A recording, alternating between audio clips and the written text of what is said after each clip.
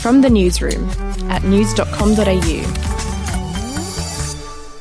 Hi, I'm Bronte Coy and this is the latest from the newsroom. It's Wednesday the 8th of July.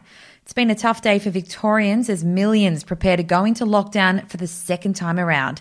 Another 134 cases of coronavirus were confirmed there over the past 24 hours, and of those, a concerning 123 can't be immediately traced, signalling potential widespread community transmissions.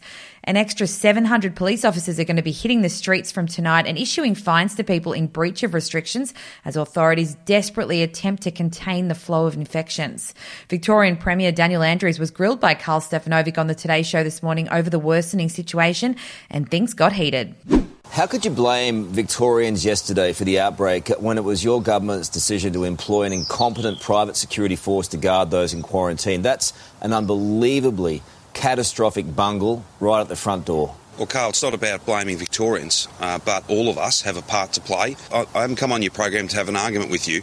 The key point here is we need an independent process. Meanwhile, residents trying to cross the border between New South Wales and Victoria have been facing significant delays, with drivers spending almost an hour in traffic this morning for what's usually a 5-minute trip. Most of the drivers are Victorian workers trying to get to work via Albury, but there are massive queues due to police checkpoints. Victoria and New South Wales agreed to shut the borders between the two states last night, with special permits issued to those who need to travel interstate for work or health reasons. Here's New South Wales Police Commissioner Mick Fuller talking about those permits. The permit for those border towns is not a free pass for you to travel through New South Wales. It's not a free pass for you to on-travel from Albury to Wagga because you need to pick something up. That doesn't exist, and we need to be clear in relation to that. The New South Wales government's also considering enforcing lockdown in border communities, which would isolate them from the rest of the state.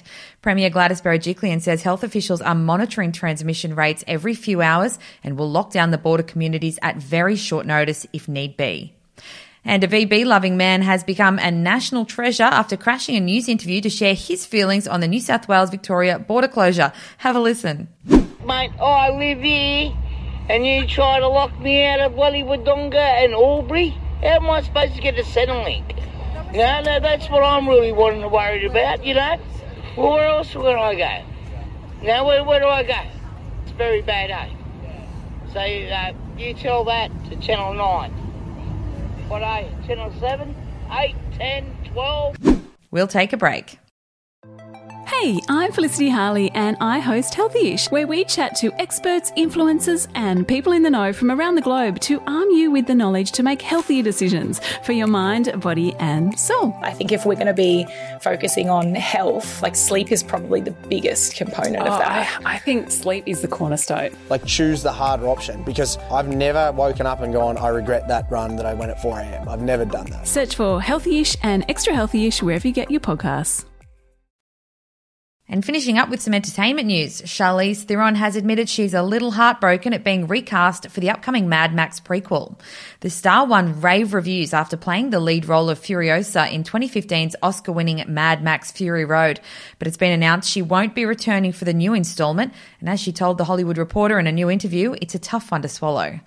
That's it from the newsroom, and you can win big with news.com.au's $10,000 cash giveaway. 5 lucky winners will be able to score a $2,000 EFTPOS gift card to celebrate life out of lockdown. Enter at news.com.au/win. We'll be back with another update in the morning. Your headlines from news.com.au. The podcast Faith on Trial looks into Hillsong, both in Australia and the US, and takes both the listener and hosts on unexpected twists and turns in the story of Brian Houston and the Singing Preachers. There are 2 incidents involving Pastor Brian. The Australian journalists uncovered a litany of alleged criminal behavior in the megachurch. Financial gifts were being given to the leaders of the church. Listen to Faith on Trial Hillsong ad-free on Crimex Plus on Apple Podcasts today or wherever you get your podcasts.